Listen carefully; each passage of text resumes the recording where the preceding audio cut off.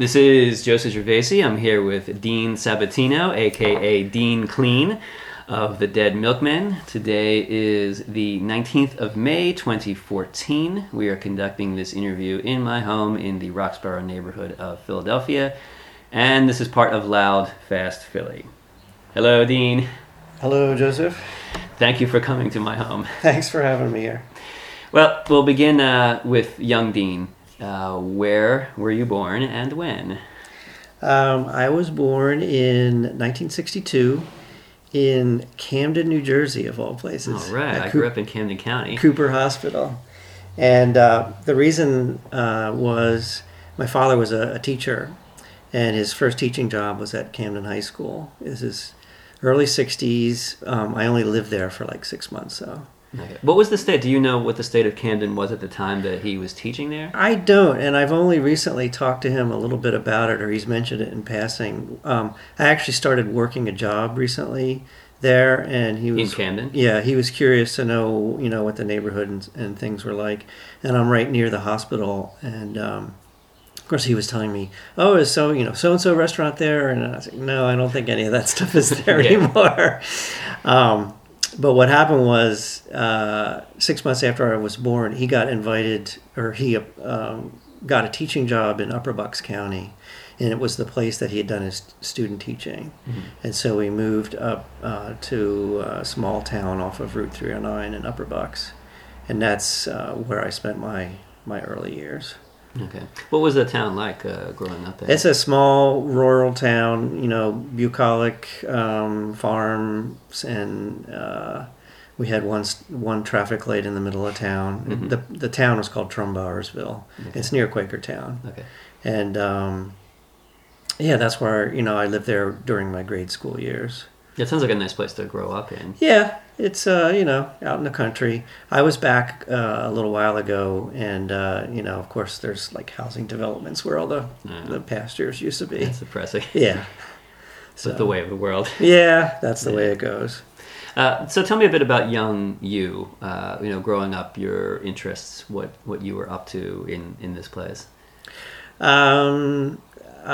My mother is an artist, and my father was a teacher. I got into art early on. I got into music. I remember watching like the high school marching bands for parades. And I remember seeing the drummers and thought that, that would be something I'd want to do. Mm-hmm. So drums then straight away was... Yeah, my first instrument was drums, and I started taking lessons actually in sixth grade. To backtrack a little bit, my father was a teacher, and he took a sabbatical leave when I was 10, 11 years old, and we actually lived in England for a year. Mm-hmm. So I went to fifth grade in England in around 1972.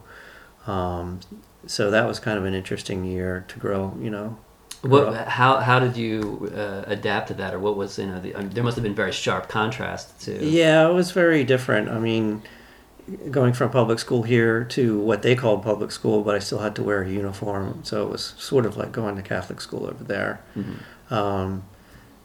I was mostly accepted. There were some kids that would, make fun of the Yank in the class, but I had a good year there. I think I had a pretty good year there, and when I came back is when I actually started playing drums in sixth grade. Do you have any of the Anglophile in you?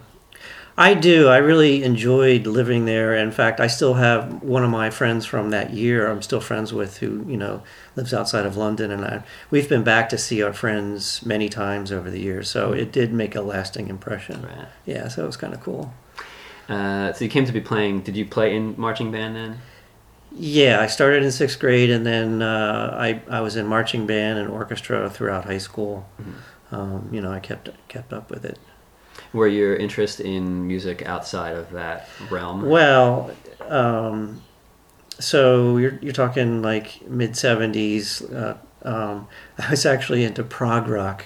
I'm a huge prog rock fan, which probably comes through in some of the interviews. But, so I got into prog rock, and my first concert was at the Philadelphia Spectrum. It was Emerson, Lake and Palmer. Fantastic. What record were they touring on?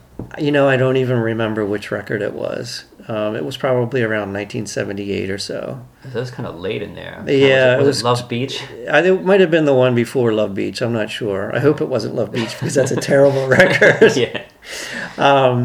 So, I was into them, and I saw Yes at the Spectrum. I saw Rush a couple of times. In fact, I saw Rush after I had sort of transitioned into punk rock. I remember seeing Blondie open for Rush at the Spectrum, which is just a bizarre concept. Yeah. It's going to be two very distinctive audiences, kind of. Yeah, I imagine that I was one of the few people in the audience who actually appreciated both bands. Mm-hmm. So, yeah, it was at a certain point that I think I saw a TV show about punk rock. Must have been, 78 or 9. I don't know. It was later. It was later. And I was with a friend of mine who had wanted to get a guitar. And we watched the show. It was at his house, and we both, I remember, thinking, if these people can do this, we could probably do the same thing, in our crude way. Okay. And so he and I, started to play music together a little bit. He was teaching himself how to play guitar, and I'd come over with my drum kit and we'd play in his basement. So, did you have a band name? We started out as a band. It was just a duo. We could never seem to find a bass player, so we had a duo, which I guess has become kind of popular these days. But it was guitar and drums, and he sang. And initially we were called Zero, and at a certain point we changed our name to Narthex. What is Narthex? Is that a drug? No, a Narthex. It comes actually from I think the inspiration was from an Edward Gorey book. Are you familiar with the artist? Mm-hmm. He had a book, and I'm not sure which one it was, but he mentions the word Narthex. Maybe it was N for Narthex. We looked it up, and and I remember it has something to do with a church. It's like the entryway or the anteroom to the main sanctuary of a church. Okay. That wasn't that thing where he did something for every one of the letters? I think that's probably where it came from. Amphigory, maybe? Yeah. Mm-hmm. So, I mean, it didn't really have any relationship to the music that we were making, but it just sounded cool, and it had an X in it, X is always good. So he and I continued to play, and this was, towards the end of my high school career. He was a couple years older than I was, so he graduated before I did.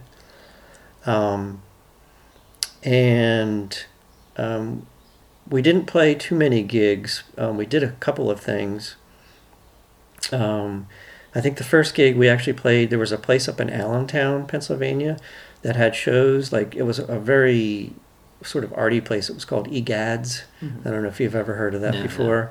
I remember going there I'm pretty sure it was before we played there, and to see the Stickmen from Philadelphia, who just blew us away. We thought they were amazing.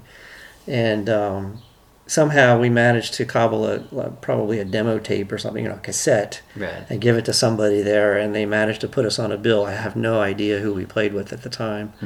But that was our first live gig. It wasn't even in Philadelphia. It wasn't until a little while later that we played in Philly for the first time. Do you recollect how it went over with audience or even with you? I think it went over okay. It was kind of strange, I think, people seeing a band that didn't have a bass player. It was just a guitar and drums. It seemed to go over. We were sort of frenetic, and maybe some of my prog rock tendencies in drumming were evident. Since there were only two of us, maybe I was trying to fill more space. So you were the Carl Palmer. Yeah, right. Were there singing? Was there singing from one of you or both of you? Mike would sing and play guitar at the same time. Okay, right. So I guess you didn't then cast off the prog records as you moved into the punk and new wave? I kept them around for a while, but I gradually left that stuff behind and got more and more into punk and new wave music, I guess. So, yeah, that was sort of, we were not like a super punk or not like hardcore or anything. We were more towards the sort of art rock, new wave, quirky, it would be a good word to describe our sound. Right. So you came to play in Philadelphia then at some point? We did. The first show, the first show we played in Philly was there was a place near the Art Museum called the Landmark Tavern. It was just a corner dive bar, and a woman named Linda McGothigan, I think was her name, was putting on shows there, and I don't know the circumstance, but somehow our friend Dave, who will figure later in the Milkmen history, maybe he met her at Temple University or something, but somehow he managed to drag her up to Upper Bucks County to see us rehearse one day. So she came up from She actually Philly came up to Philly to see us. Quite an endeavor. Yeah. And she said, yeah, I'll put all, you can come and play at the Landmark. And we played a show at the Landmark. I think we played 2 shows there. And in fact, I'm pretty sure Joe came to see us at least one of those times. So we played there first, but it wasn't too much longer after that we managed to get a show at the East Side Club as an opener. That must have been a big deal. It was a big deal, actually, because somehow, I guess this was, by this time we're talking like early 80s, 82 maybe. And I was going to art school in Philly by this time. Where were you going? I went to the Art Institute on Chestnut Street. I would actually go home on the weekends to rehearse with Mike, but I would stay in Upper Darby at my grandparents' house. My grandfather was still working at the time. He and his brother ran a shoe repair tailor shop on Garrett Road in Upper Darby, and they had a spare room, and I would stay there during the week and take the train into Philly from 69th Street and go to school during the week, and then I would go home on the weekends. What sort of art were you doing? What was the Art Institute, or I went to school for commercial art, so this is before computers too. So I was learning how to cut amber liths and spec type and all that kind of stuff that the computer does automatically for you these days. Right. So yeah, graphic design and that kind of stuff, commercial art they called it. So I was in Philadelphia during the week, and I probably I don't know, somehow got a cassette tape to Bobby Startup, who was booking at the East Side Club at the time.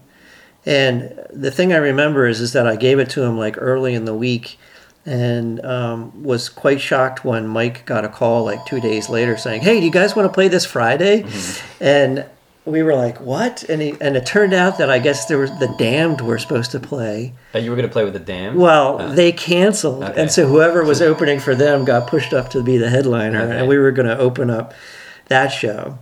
So he put us on our first show as an opener on a Friday night. We were shocked, and we were also a little bit scared because the crowd is probably not going to be too happy that the Damned aren't showing up. Yeah. And who was the band that wound up playing? I wish I could remember. I almost want to say a band called Physical Push, but I'm not sure. Yeah. I'd have to look at an old East Side schedule. So we played that show, which was a big deal for us, obviously, and we went over really well. I remember people coming up to us afterwards, asking us about our band and talking to us. So that was kind of, exciting and surprising. Had you attended events at Eastside Club prior? Yeah, I would kind of sneak in once in a while. I had a doctored my driver's license. You were under 8. Did they care even? I mean, it seems in some of the interviews that maybe some folks over there didn't really care who was coming in. I think it depended on who was at the door. I remember there was a notorious door guy named Seamus who was there. He used to be a doorman at a couple of clubs back then. And I remember him checking IDs, but maybe if you went there on the right night, or maybe if you didn't go if you went on a night other than Friday or Saturday, they didn't care. I guess they had the membership deal where you got a membership to the club and they would be able to stay open late. Okay. That's the other thing I remember about there. The shows were just incredibly late. Like the headliner might go on at 1 a.m. or something. Yeah. It's pretty painful. Yeah. Prior to coming to art school in Philly, did you have a relationship with the city? Were you coming in for other events? Well, I mean, when I would my my grandparents were still, my grandparents, my father's side lived in Upper Darby, and my mom's side, or from like the Aston, Chester area, and we would come down on weekends and occasionally go into the city, but for the most part, my main exposure to the city was once I started art school. Okay, I imagine the city is going to provide a stark contrast to the region that you Yeah, grew up in fact, a lot of people I went to high school with probably have never been to Philadelphia, and they're only an hour away. So that's depressing. Yeah, that's crazy. What did you think of the city upon spending some time here, and maybe you could describe a little bit what the city was like in sort of general terms at that time, early 1980s. I mean, I enjoyed being in the city. I enjoyed going to school. The first location, the school was originally located on Cherry Street, near where I think the Four Seasons is now. Mm-hmm. Like 6 months into my school, they knocked down the building, and we moved over to Chestnut Street. And but I mean, we were around. We were close to Rittenhouse Square, so we used to go there for lunch. There were other art students. There were the Moore College of Arts right near there. Mm-hmm. So we were around. We were right in the heart of Center City. So it was kind of nice to be in that environment. Mm-hmm. And as an art student, I'd keep my eyes open. Like, this is back in the day when, you would make flyers for your shows and, stick them up on, light poles and wherever else you could get them up there. Practice, I think some people are still engaging in. Yeah. Wheat pasting them all. Yeah. I think it was good. I mean, I was a young art student, just had my eyes open for all kinds of, design and that kind of thing. Mm-hmm. But like I said, I would go home on the weekends. I wouldn't like hang out or come into the city on my own on the weekends or anything. So, okay. I don't know if there's anything else about this particular band that we should talk about, or should we begin to transition into the Milkmen?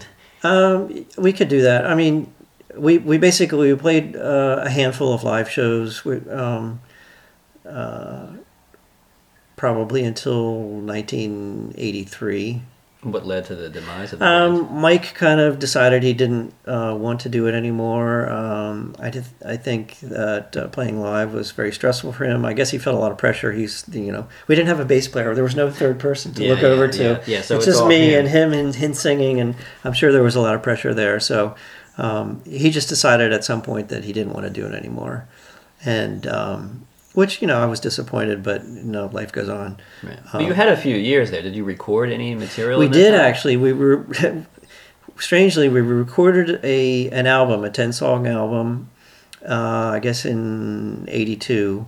But it was never really released other than our own homemade cassette versions of it, mm-hmm. Until about the mid 90s, when we got a hold of the master tapes. I mean, I think Mike had them in his closet somewhere. Right. And we had a friend of ours remix them and remaster them, and we actually had it come out on CD. You can actually get it. You can actually get Narthex music on iTunes and CD Baby now. Yeah. A small label. Are you familiar with Skip Heller? Philadelphia musician, guitar player. He's done like jazz and country music. I think he lives out in LA now. Yeah, the name isn't familiar to me. But he had a small label. I forget how we came in contact with him, but he had heard Narthex somewhere, and so he kind of spearheaded us like getting the album re-released, and it was kind of strange to see it on iTunes now again. It's still there. You can still get it. It's just kind of odd. How do you feel in looking back and hearing these things? I mean, are you pleased with what you managed to do? I'm generally pleased with it. If anything, I could say we were ahead of our time with just the guitar drum duo kind of thing. That's true. So, yeah, it was fun. It was a good thing. But when it ended, I wanted to keep playing. So. Mm-hmm. And were there other bands after, but before Dead Milkmen, or did you? No, there were not. Then how does this come to be? My high school friend David Reckner we graduated in 1980, and he went on to go to Temple University to the radio, television, and film program there. And he met, I guess, Joe Gennaro in some of his classes, and they became friendly. And I don't think I met Joe before, but Dave, while I was in the city going to art school, I would occasionally go to classes at Temple with Dave, like they would need extras for their film projects and things like that. Mm-hmm. So I was around that environment. And at some point, I guess it was the Christmas of '82, Joe and his housemates in Manayunk were going to throw a Christmas party. And they invited my friend Dave, who invited me, and we went to that party. And that's where I met Joe Gennaro, and I probably met Dave Schulteis, Dave Blood there probably, and his brother Joe, I guess, was one of the housemates. That would have been around here then. Yeah. It was on Baker Street in Manayunk. I mean, way before Manayunk became hip and trendy. I always remember a story. Dave's brother Joe Schulteis had a girlfriend who had like pink hair and a mohawk or whatever, definitely looked punk. And they were coming home one day, this is in Manayunk, and the street kids or whatever, the little kids or whatever, used to yell out, yo, Boy George, yo. And then one day Joe came back and his girlfriend wasn't there, and I was like, oh, where's your girlfriend? And Joe, she was going to art school, I guess, and she was doing a semester abroad. And he said, oh, she's over in Italy, And they were like, oh, where's that? And he's, is that up in the Northeast? They didn't know where Italy was. It was crazy. I think there are segments of Manayunk and certainly Roxborough that are still like, it's just those people older. Yeah. So it was, it's a little rough, but it was fun. It was a crazy house. But I met them at that Christmas party, and I don't even know if they told me they had a band at that point, but I did meet them there. And it was only a few months later where, I guess through Dave, I found out that they had a band and they were looking for a drummer, and did I want to go over and see what they were up to. Mm-hmm.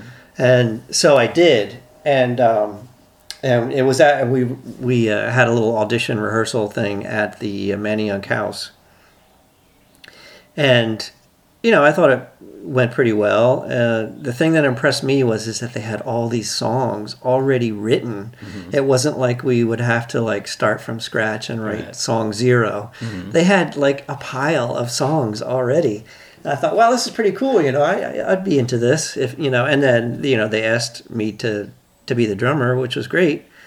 But at that time, I didn't meet Rodney.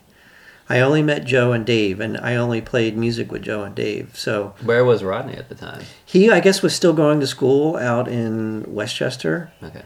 And I guess they told me, this guy Rodney, who Joe said I went to high school with him. He writes the words or whatever, and I write the music and stuff.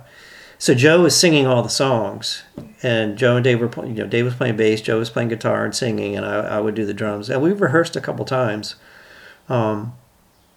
And it was only maybe 2 or 3 months later, I managed to snag us to get on. We managed to get on a bill at the Harleysville Youth Center. Mm-hmm. And what was this place like? It was basically like a community center out in Harleysville, Pennsylvania, out in farm country.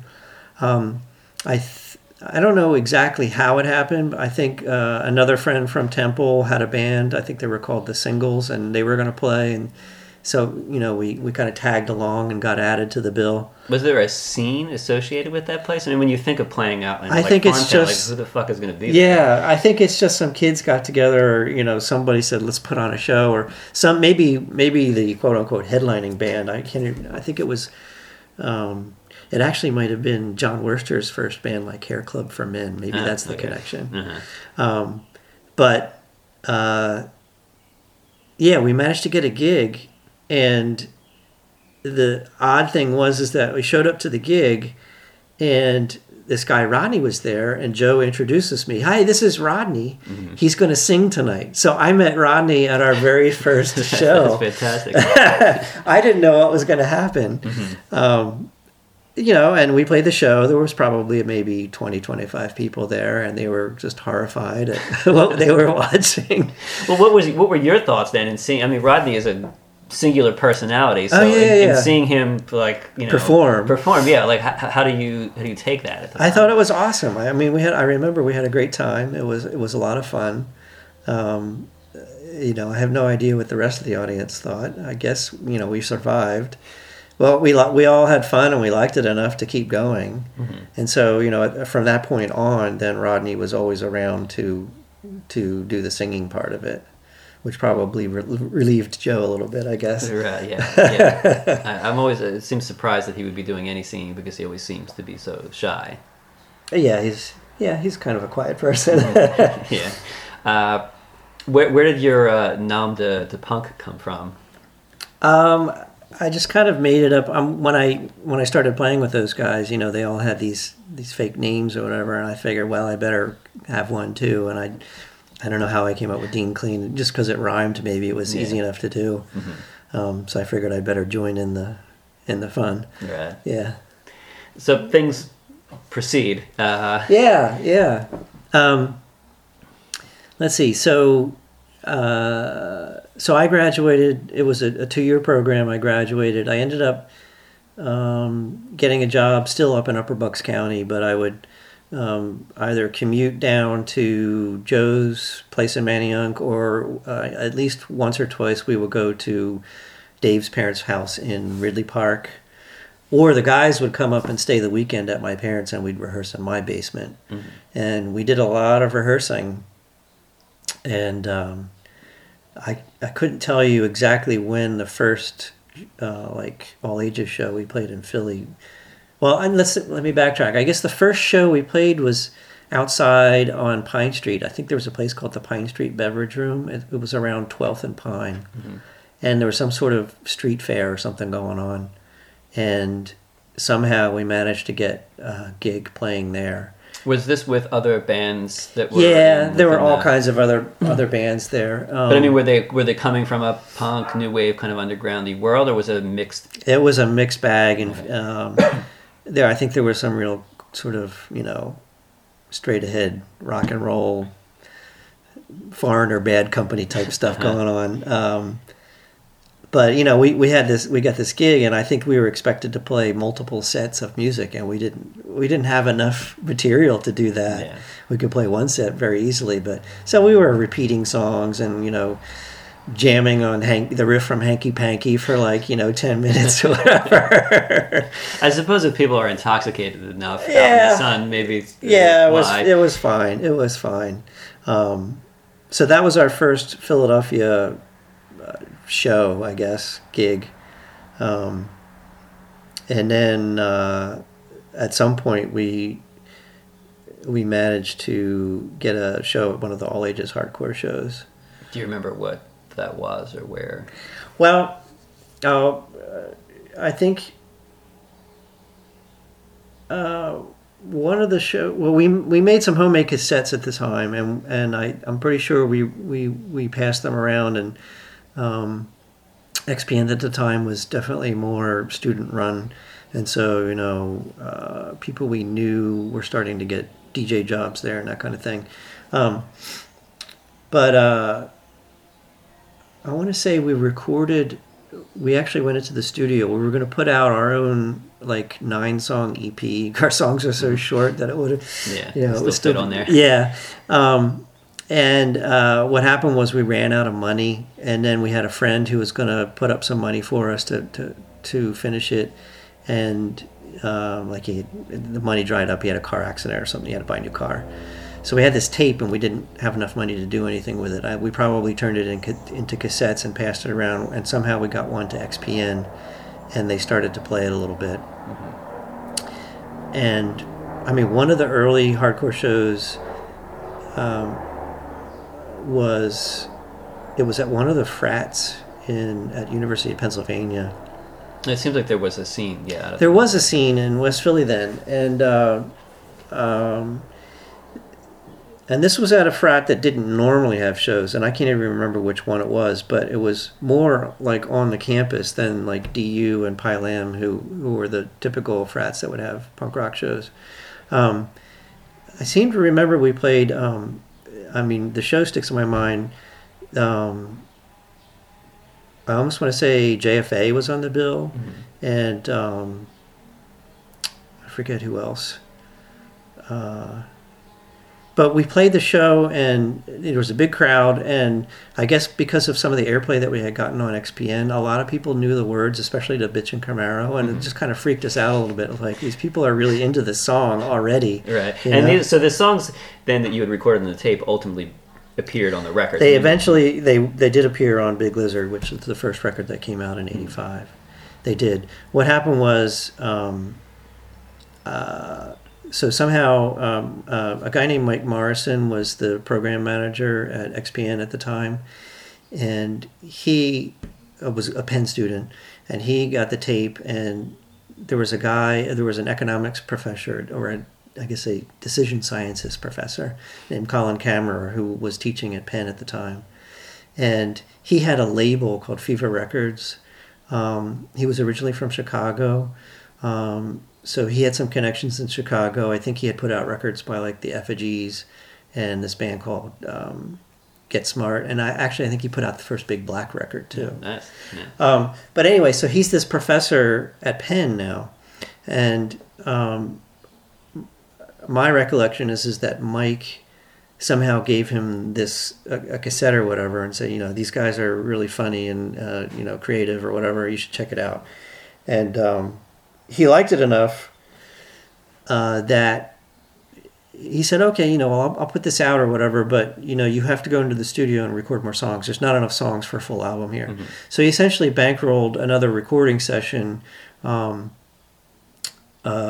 songs that we had already had written, probably 10 more songs, so that we had enough to make a full album release. Did you need to re-record the songs that you already had? No. Okay. We kept the ones that we had recorded. We just recorded 10 more to make 19 songs, I guess. There were a couple of other, I think, bonus tracks that we had recorded in the basement rehearsal or whatever.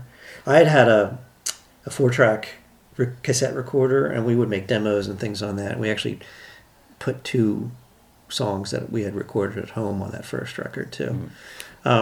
So he paid for that, and I think the total cost of the album was probably less than or around $1,000. Mm-hmm. It's crazy to think of now. Yeah. And he had some kind of deal with this label in California called Enigma Records, and I guess it was a production and distribution deal.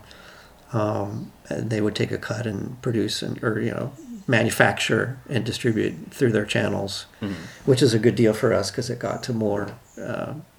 I guess the college radio scene back then was much more lively than it is now. Mm-hmm. I don't know what it is anymore. Yeah, I don't really know. XPN seems to be no longer. They sort of University of Pennsylvania, but I don't think anybody that goes to the college there actually works there anymore. No, it seems to be all singer-songwriters. Yeah, it's kind of disappointing a little bit, but it's still KDU. Yeah, that's right. If you can get it. Yeah, I guess you can get it on the internet, but that's true. Not quite the driving experience. Yeah. So he put that together, and that was going to come out in the summer of 1985. And we had been playing the all ages shows that like Chuck Meehan and people were putting on every couple months or whatever. Mm-hmm. How did Dead Milkmen? Did you feel a connection to the scene that you were a part of this punk hardcore thing that was happening, or did you feel it all set apart from it in some way? We felt a part of it, but I think we were set apart from a little bit. I guess people have criticized us for being jokers and that kind of thing. To a certain aspect of the hardcore scene seemed overly serious to us. They were like. Mm-hmm. Full of angst and just anger, and it's like, come on, have some fun with this. And I think we were sort of the antidote to that, or the diametrically opposed opposite, or whatever you want to call it. But we seemed to get people at the shows who thought it was cool, and we went to all the shows, even if we weren't playing. We would go to those shows. So we were part of the scene. We felt connected, I think. We didn't feel like we were ostracized or anything at all, really. Getting the P&D deal through Enigma must have been a pretty big deal, because a lot of Philly bands of the era didn't produce a lot of recorded music. Maybe there was an EP, but it was rare that a Philly band, especially coming out of that part of the underground music scene, released something that was actually going to be circulated around the country and ultimately the world. I think we were lucky in that regard. Granted that we didn't have any other resources to book a tour. Dave Blood and I went through the scene reports and Maximum Rock and Roll, right. And we spent hours on the phone talking to kids in the middle of Iowa and say, "Can we play in your garage or your basement?" That is a classic. All of the bands that I was friends with, some years later, same thing up until the internet. That was the way. That's all we could do, and we spent the spring. We knew the album was supposed to come out, in June of the summer of 1985, and Dave and I spent the spring trying to line up. We were going to go on tour for 2 months. The album was going to come out, and then people would be able to hear it and get it in stores, and supposedly. Mm-hmm. Of course, it didn't come out until after we were well on tour. And that must have been depressing. Yeah, it was, and we hadn't even considered that. Well, kind of the distribution channel that Enigma had set up kind of catered to the college radio scene, and colleges are not in session in the summertime. Right. And so either the radio stations or, Skeleton Crew, there's not a lot of people listening to in the summer. And so, the first tour was kind of a disaster, learning experience, life learning experience all in one. And it wasn't until when we got back at the end of August and September, when the kids came back to college, that the song, Bitch and Camaro started to take off. Mm-hmm. Finally the record got some attention because it had finally gotten out there and listened to. Right. So, do you recall any of the bands that you played with on that first tour around the U.S.? Did anybody strike you in particular? I honestly can't remember. I think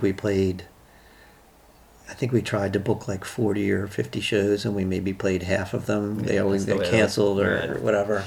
I remember we were in California for about 2 weeks, and we played 4 shows, and we made a total of $100.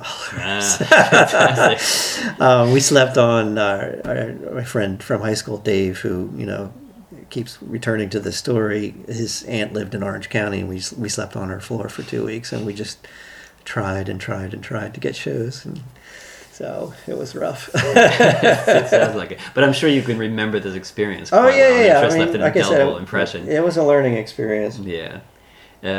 Upon release then of the record, I imagine, and you say that Bitch and Camaro was started to gain some airplay and stuff. That must have moved things. It moved things along. By December of '85, we went back out for a 2 or 3 week Midwest tour. Now, granted, again, it's in December and it snows, so we had to deal with 2 weeks of snow.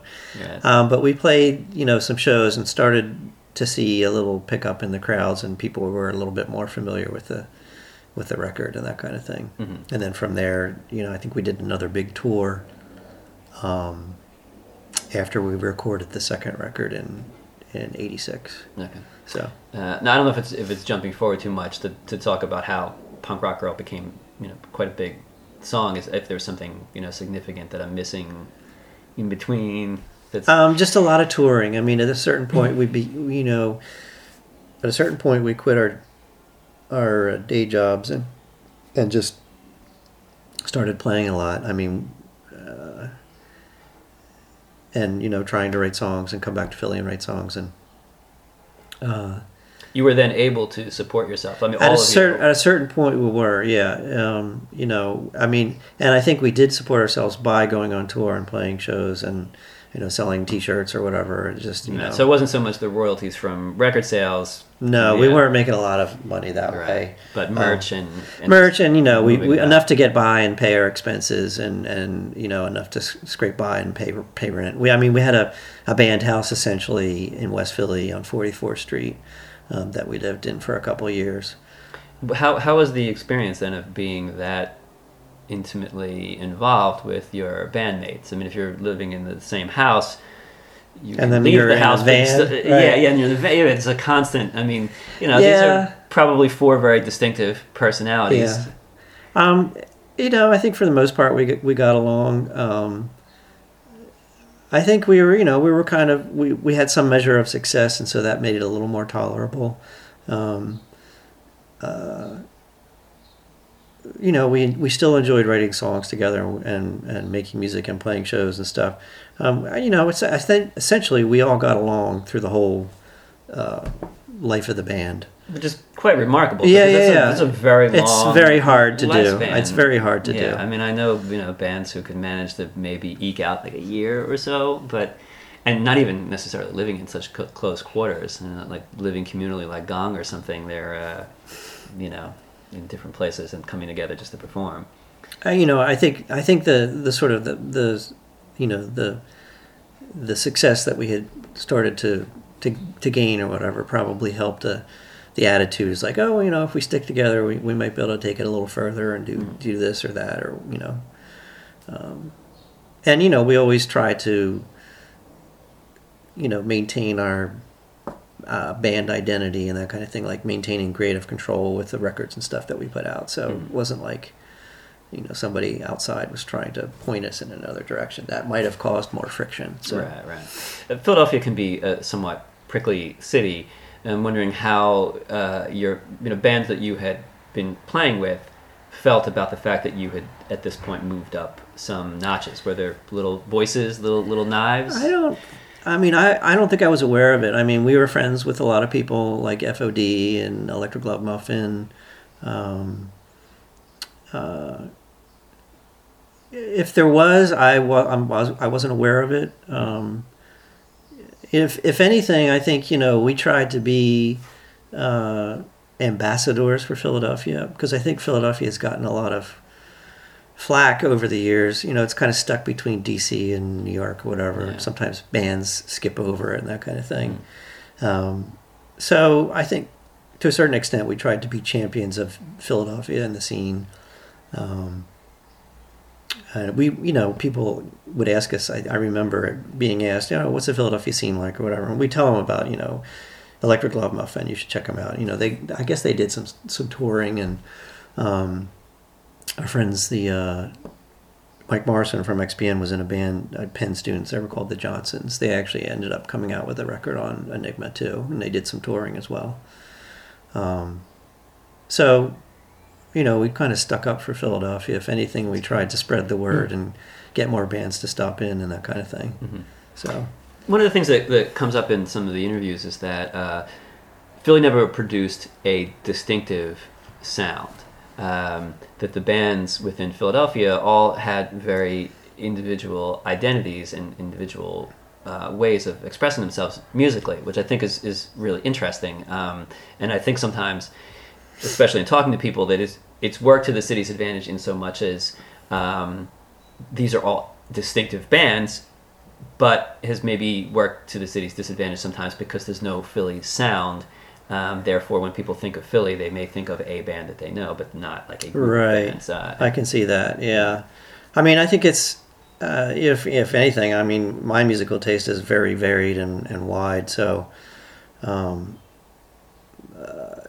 it's a shame if it's hurt Philadelphia, for not having a sound, like we're not like Seattle grunge or whatever, it's like, if anything, it shows that we're more creative. So yeah, I don't, I would like to think so as well. Yeah, like I said, we tried to be cheerleaders and champions for Philadelphia, and I can't remember the bands that we played with, but we would, I guess if we could, we would try and get their contact information to Chuck or people like that, or you should talk to so and so, he's the person that puts the all ages shows on, or this club would probably be great for you guys. You should talk to them and that kind of thing. So we tried to get other bands to come to Philly, and therefore maybe some local bands could play on those bills as well. So right, super. You did achieve a great deal of notoriety because of the song "Punk Rock Girl." how did this become such a thing? You know, how was this song picked up and, you know, played on MTV, and ultimately you performed on it and all this? Well, we recorded that record down in Austin, Texas. And I guess our manager, Dave, who was my high school friend, you know, he went on the first tour to help us drive, and he ended up becoming our manager. Mm-hmm. And some other people down there, you know, I guess they heard the song, and it's like they just thought that this is the song that's going to be popular on this particular record. And I guess the record company thought so too. And of course it's unusual because Rodney's not singing it, Joe's singing it. Right. Does this cause some sort of friction with Rodney, who, you know, has a very big personality? Yes. To have that removed from I think it bothered him some. I like what happened with the video where he's kind of the disinterested party reading the newspaper in the background, kind of illustrating his feelings about the song at the time. But yeah, somehow people picked up on it and said, you know what, this song is catchy and popular, and I think it will be what the people will probably pick out of the songs on the album. And it just kind of, it did kind of take off. And it just kind of snowballed from there. We did a video for it. We did it at the Eastern State Penitentiary. What was the state of Eastern State at the time? Was it open to? It was not open to the public. We actually we got permission to use it as a location shoot. I think what's her name? I can't remember her name. Somebody else used it for a video. Who sang "What's Love Got to Do with It"? Tina Turner. Yeah, I think she did that. Oh, at Eastern State. Yeah, from that movie. Remember that movie? That song is from. I can't remember. It's like a dystopian. Was it Mad Max? It was Beyond Thunderdome. Yeah, it was Mad Max. Oh. I think that they did the video in Eastern State there too. Shit. I didn't know that. No, it was in disrepair. It was not open to the public. So it's kind of cool. We got to wander around probably where you really were not supposed to. Like, I remember going up into the guard tower. Can you go up into the guard tower now? I don't think so. I've seen parts of it, but it seems like they'll open some parts and then something will cave in and then they'll close that part. That place is amazing. Yeah, we probably shouldn't have been where we were and could have gotten killed. But anyway. I'm glad you're still alive. Yeah, we shot the video there, and MTV picked up on it and started playing it. And this is in, I guess the thing that amazed us all was that this is the era of the hair metal bands on MTV, and we were starting to get it more, you know, airplay in the top 10 videos and that kind of thing. Yeah. It was just kind of clearly bizarre. The antithesis of all of that. Yeah. And also, I read somewhere that the song, it mentioned that the song was sung in very distinctive Philly accents, and I thought that at the time, when I would have initially heard the song, I never would have noticed that it was sung in a Philly accent because I spoke in the same way, and everyone around me spoke that way. I don't speak quite that way now, but yeah, so it's just funny to think that was something that would be so distinct for other people to hear to out of the region. Yeah, it is unusual. Yeah, it's kind of amazing that it got played on MTV. So, yeah, I guess, and that led to enough popularity on MTV. I guess we did a guest host thing on 120 Minutes with Kevin Seal. Mm-hmm. And which I contend that we were maybe one of the first bands to play acoustically on MTV, because we took acoustic instruments up and we did acoustic songs on that show. Did the songs ever appear anywhere? You can find them. You can find them on YouTube and stuff, but we didn't release them. But we played acoustically in the studio. Mm-hmm.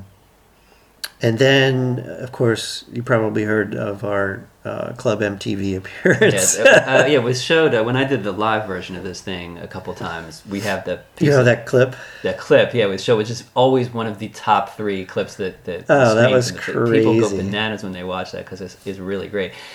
For those who haven't seen it, because I think it kind of appears on YouTube sometimes and then gets yoinked by MTV. Can you kind of describe what the scenario was? Well, for that? The show was like a sort of a modern day version of American Bandstand, hosted by downtown Julie Brown, and she would play music, and they would have I guess I didn't even watch the show enough. I guess they would have bands kind of come on and lip sync to their songs, and the kids would dance to music, and it's like a dance show for kids. Yeah. And somebody had the bright idea that they would want the Dead Milkmen to appear on the show and us to, lip sync to Punk Rock Girl. And we said, no, we don't want to do that show. And I think actually the day that we did that show, I'm pretty sure we had a show down in D.C. at like the 9:30 Club. Mm-hmm. And so we had to like go to New York, take the train to New York and do the show and then go back in the evening. Still a lot of traveling. Yeah. So we said no, and they come on, you got to do the show, it's good for your publicity, blah blah blah. Mm-hmm. So we came up with a concept. I mean, we said, okay, well we'll do it if we can play live. We want to play live. We don't want to lip sync to the song. And they said, no, you can't do that. Nobody plays live to song. Well, was the concern that this show was illegitimate and would make you look like buffoons, or would it didn't seem like the thing that was right for us at the time. I don't know, it just didn't. It seemed so weird. Since they wouldn't let us play live, we said, okay, well, if we have to lip sync, then we have a list of demands. And so, for instance, Rodney demanded to. He doesn't sing, so what's he going to do? So he demanded a sousaphone. So he marched around on stage with the sousaphone. Uh-huh. Dave Blood said, I want a large cardboard box and a black magic marker, and he wrote bass amp on it, BASEAMP, and he jammed his, chord or something into the box. I said, I want a big, massive drum kit, prog rock style or whatever. Yeah, and Joe, had like double Marshall amps or whatever. I mean, he was used to playing this little combo amp on stage, and he had these big Marshall amps. And so we went up to do the show, and we also took along our friend Chris, who's a comedian here in Philly, and we bought the large bags of rubber worms from Kmart or something, some fishing supply or whatever. So we had these huge bags of rubber worms, and so the idea was we were going to play on this stage, and the kids would dance. And I think they had us like run through the number to get their camera angles and stuff. And then they were going to shoot it for real. Mm-hmm. And so when they shot it for real, we had Chris behind the stage lobbing rubber worms over us into the audience, onto the dancing crowd or whatever. And it was just pandemonium. They're cranking the music. We're just up there. I'm not even pretending to play the real song. I'm just hitting cymbals and making noise. And Rodney's running around with the sousaphone, and Joe's laughing and trying to sing at the same time. How could you have ever thought not to do this event? I mean, considering what you wound up doing with it, I know. So fantastic. We should have been smarter from the get-go. Yeah. But so we played the show, and where we played the song, and they got it on tape. And then there's like a segment where Downtown Julie Brown, the host, comes up and does the little end tag or whatever and says, thanks guys, blah blah blah. And at this point, Rodney pulls out a pair of handcuffs and decides to handcuff himself to Downtown Julie Brown. Uh-huh. And she starts to panic because the kids are now picking up the rubber worms from the floor and starting to pelt all of us on the stage. Which includes her. Which includes her, and she is freaking out. And Rodney pulls out a key and throws it into the audience. And she's shrieking, and so he pulls out another key and locks, and she runs off to her dressing room and starts crying. Meanwhile, do you feel bad at this point? She got over it. But, I mean, we got thanked by the staff saying, hey, this is the most fun we've had ever on this show. It must be great for them. Yeah. And then does she reappear with you later? She does. At the end, she does a little end of the show tag segment, and we're around her. We apologize. Yeah, I think she asked, like, are you on tour? And then maybe Joe says, like, oh, yes, we're playing in Idaho right now, or something like that. Yeah. So, it kind of ended well, and I don't know how often it got shown on TV. At least once, because I think that's where that footage you see now that appears on MTV. I mean, we put out a video compilation in 2003, I guess, or 2003, and we had wanted to include that whole segment on the tape, and I think whoever runs MTV archives wanted $10,000 or something ridiculous, and we're like, no, I'm sorry, we can't afford that. Yeah, that's a drag. Yeah. Kind of an aside question. If you're lip syncing on a TV show, and I assume they're playing the taped music to the audience to dance to, Mm-hmm. and I can see stringed instrument people, playing, but nothing's coming out of the amp. What does the drummer do? Do you actually hit the drums? Are you supposed like what? I guess it depends on the situation. In my case, they didn't have anything to muffle them, so I was just kind of hitting cymbals and a drum. I mean, it was loud. I think you can kind of catch a little bit of the sound of it at the end of the clip, like when the real track finishes. I play a couple times past.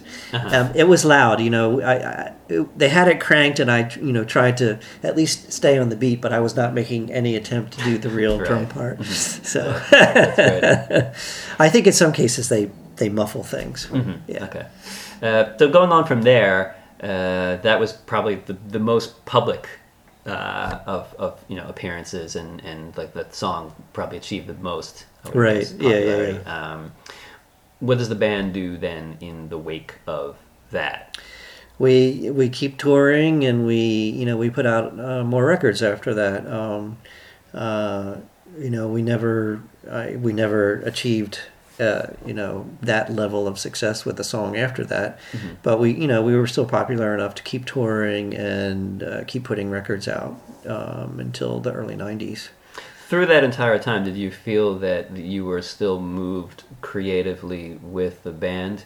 I mean, there was never a point where you think, this is my job, so we should probably keep producing. Yeah, I think we had been doing it full time now, I guess, for a few years, we were still writing songs and doing the kind of music or making the songs that we wanted to make. I don't think we tried to conform, we got to write another Punk Rock Girl or anything. Yeah. I don't think we had that kind of pressure in our minds. Mm-hmm. We would certainly hope to have something catch on again like that. But, I guess the early 90s is when Nirvana happened, and the college music scene kind of changed a little bit. So, what precipitated the end of the band in that incarnation? Well, I was the one who, I guess it was 93 or 94, I can't remember which year. But by that time, I was becoming a little burned out on the touring, because we would go on tour, anywhere from 6 to 9 months out of the year. I mean, we played a lot of shows, which is how we supported ourselves. Were you married at the time? I was married. I got married in 1989. Okay, so this is probably somewhat of a strain to be. It's a strain to be away from your family, and I didn't have a kid then. But I was starting to get burned out from the traveling and the touring, and I just decided at one point, I want to do something different now for a while. I can't do this anymore. Mm-hmm. Did you know what it was that you wanted to do? Well, I think I was going to get, I probably wanted to get back into the graphic design and art world. I started to take some classes. By this time, computers have come on the scene, and the things that I had learned 10 years earlier in art school, out the door, and everything started to go computerized. So I started to take some classes in that and get more involved in that. And I thought, I think maybe at this point, I want to stop the Dead Milkmen. So, I told them in a meeting, and it was tough, but I think it was the right thing for me to do at the time. So there was no thought that the band would continue Sans You. I didn't. If they wanted to, I wouldn't have minded or whatever. I know they had considered it briefly, but I think they decided in the end that no, they didn't want to do it. Mm-hmm.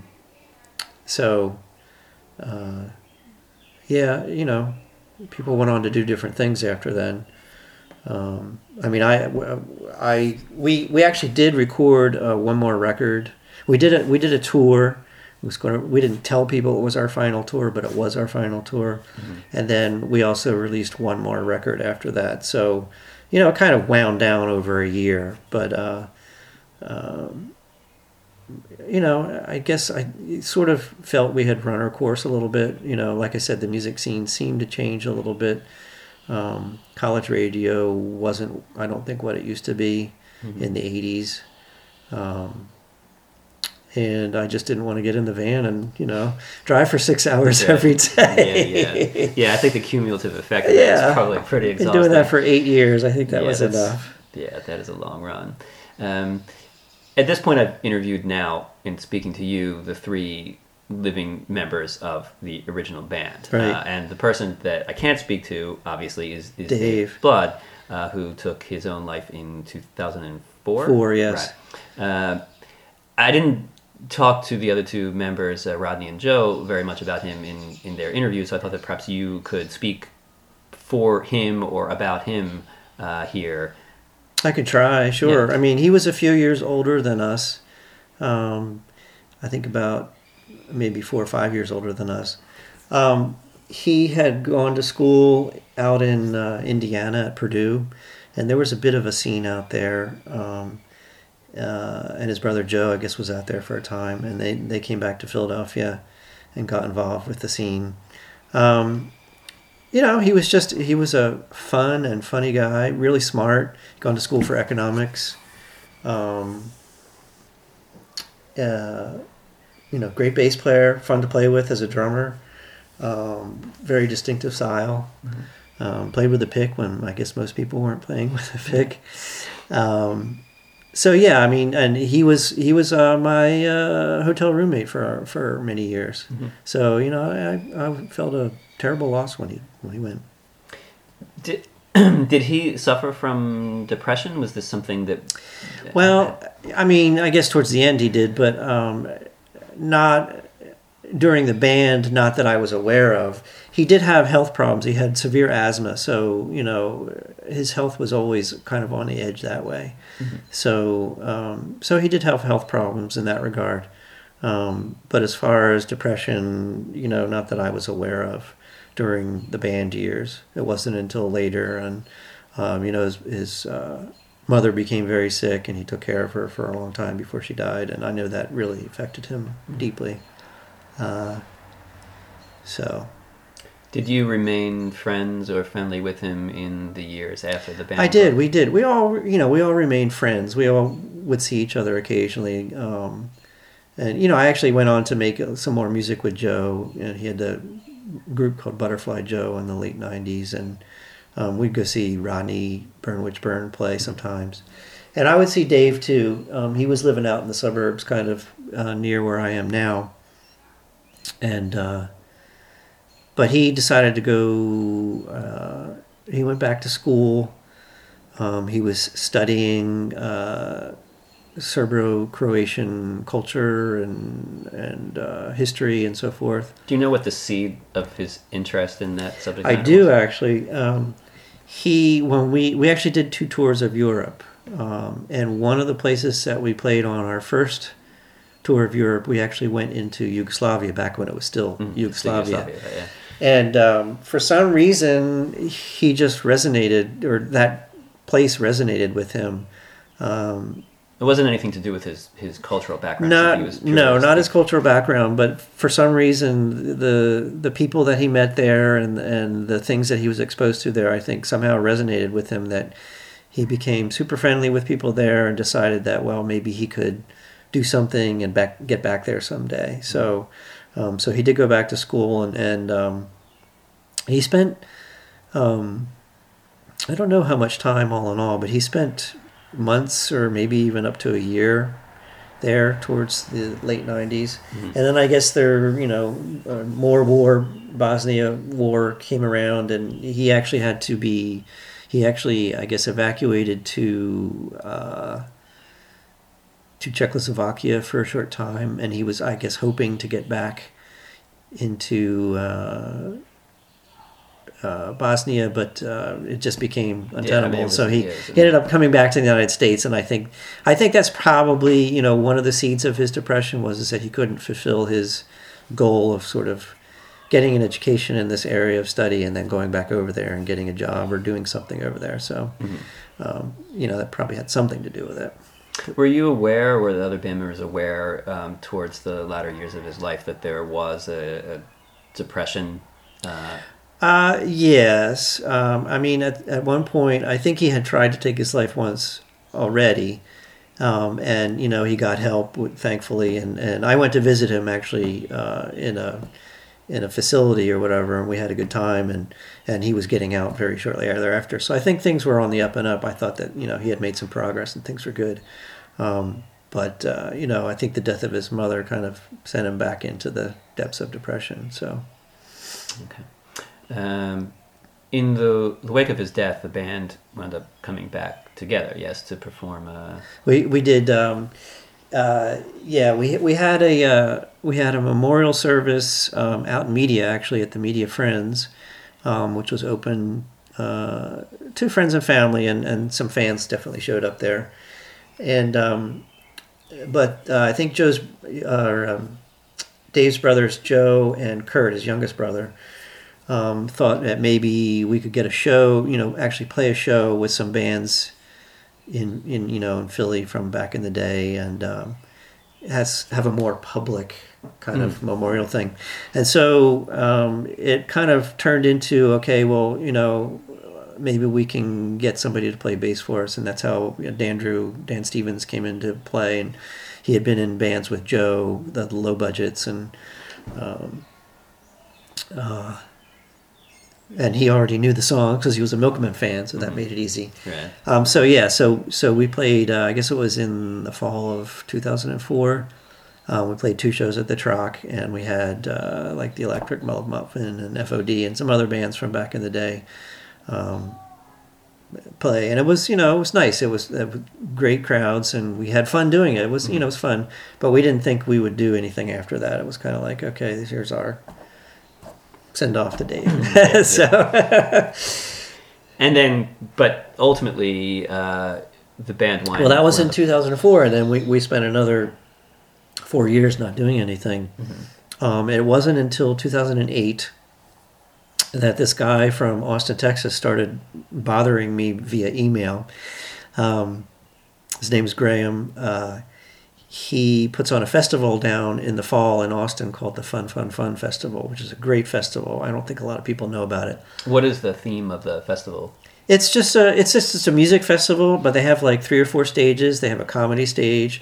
They have like an indie rock stage. They have a hip hop stage, and they have a punk rock stage.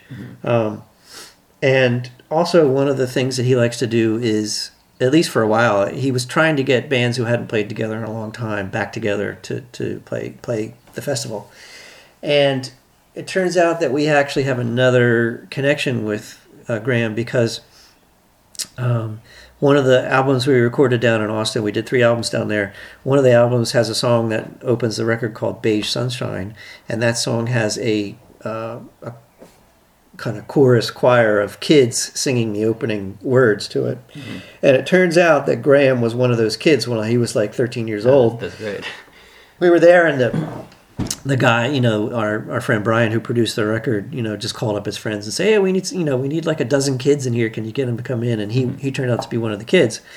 So he was like, had been a Milkmen fan for all his life. And he's like, come on, guys, you got to come down and play this festival. You can do it. He just kept pestering us. And he threw some money at us, and, like, come on up. You haven't been to Austin in, 15, 20 years? Come on, it'll be a lot of fun. So we finally relented, and we said we would do it. And we asked Dan to come back and play bass. And we rehearsed. And we played actually 2 warm-up shows here in Philly.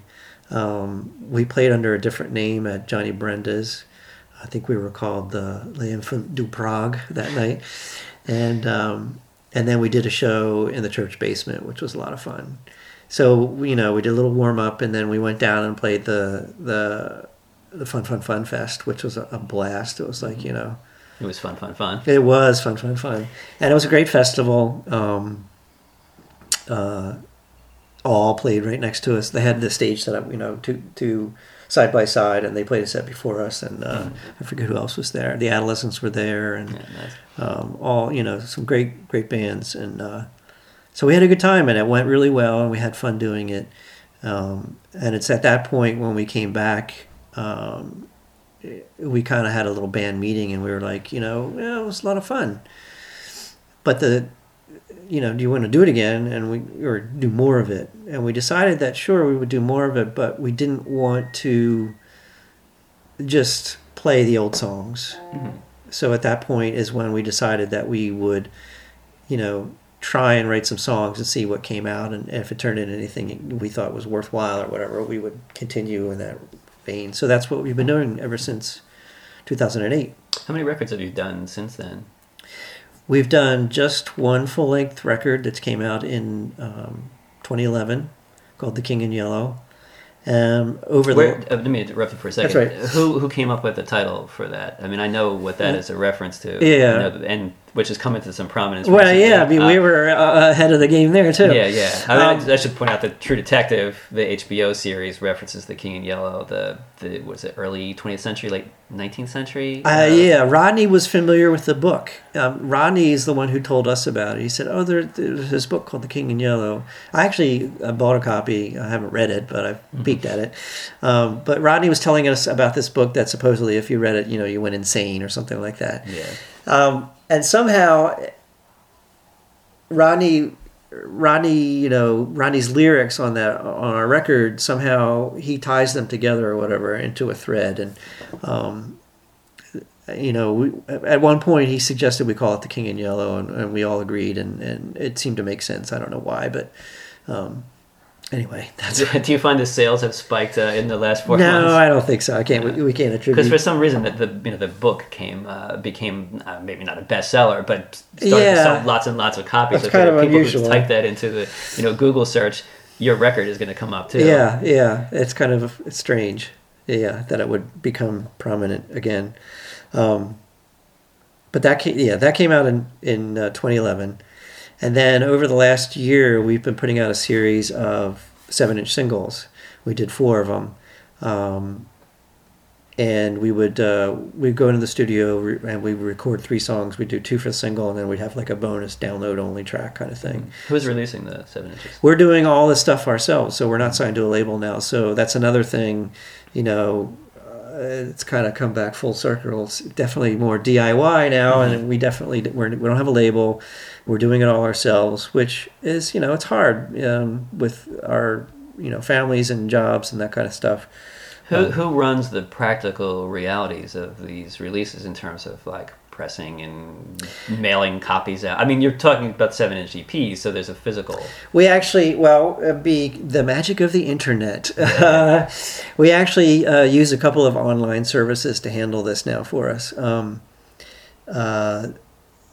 There's a company called Nimbit. There's a bunch of them out there, but you can actually, and the reason we chose this one in particular is that they'll do warehousing for you. Okay. So in other words, we'll arrange for things to be manufactured, and we keep some to ourselves so that we can sell them at shows. You don't have a shit ton of. I don't have a basement full of So, but we send them off to them. They're located up in New England, and then they have an online store which we incorporated into our own website, so you can buy directly from us. Mm-hmm. But also, there's the other component where the stuff gets submitted to the online services like Amazon and iTunes and all that kind of stuff. So you can download digital versions of the music. So yeah, we're doing it ourselves again. That's great. Well, I'm glad that you've kind of reached all the different platforms, because sometimes you talk to some bands who aren't knowledgeable of what the current methods of people acquiring music, and sometimes miss out on these opportunities to just reach a lot more people. Yeah, I mean, it's definitely difficult because there's so many outlets now. I mean, whenever possible, we tell people to try and go to our site, and because we'll make the most money and benefit from it, which allows us to put more records out. So, right. Mm-hmm. But having the stuff out there is great. It's a lot easier to book tours and things now with the magic of email and things like that. No more Maximum Rock and Roll. No scene reports from Iowa. So it's interesting how it's come around like that. But as I said, it is a lot of work, and I can see how it could be a full-time job for bands again. Just taking care of your brand, for lack of a better word, Right. and managing your online presence and that kind of stuff. It's a lot of work, which may not appeal to some bands, and which is why some bands still want to get signed to labels, I guess, so they don't have to think about that stuff. Yeah, they can just make the music. Yeah, and not. There is value to that. So Sure. You run the website, right? I run the website. The website started up, before we had sort of gotten back together, because I had gone back to school and gotten into web development, design, and that kind of stuff. So at some point I registered deadmilkmen.com and, have been running the website there.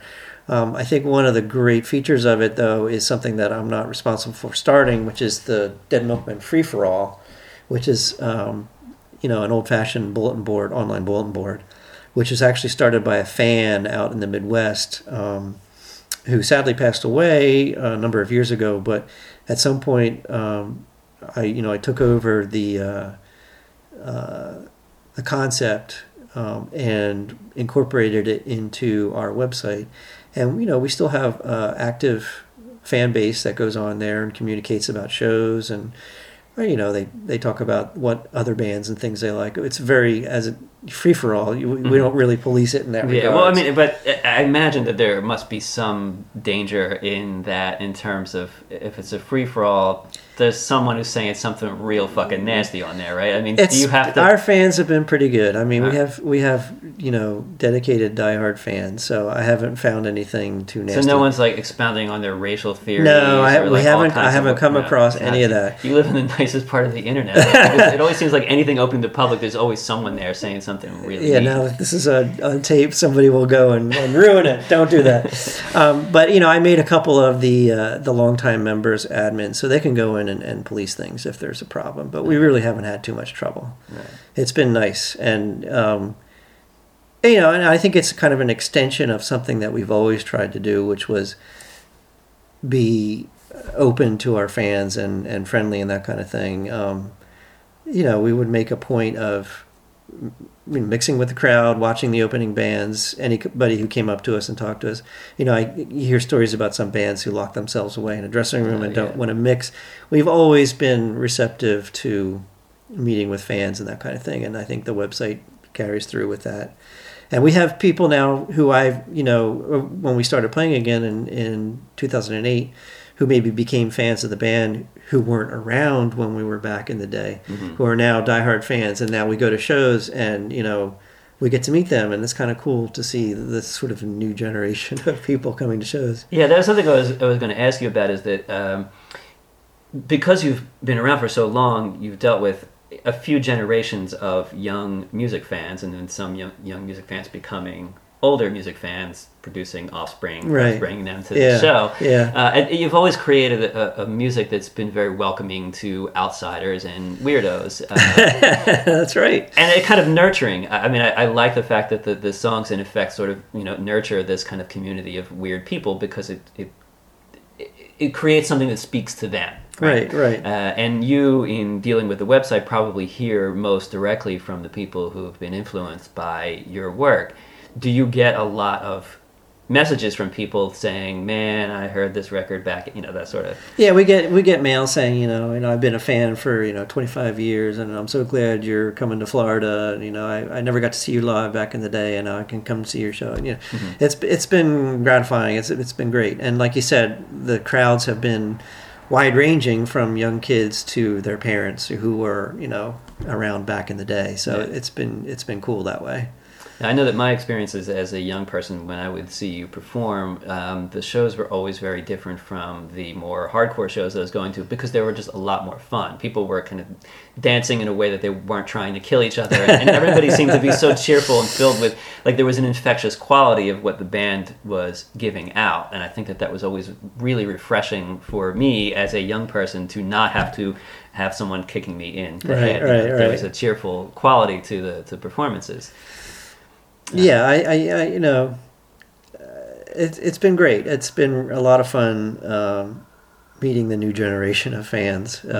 It's nice to see that they're still around.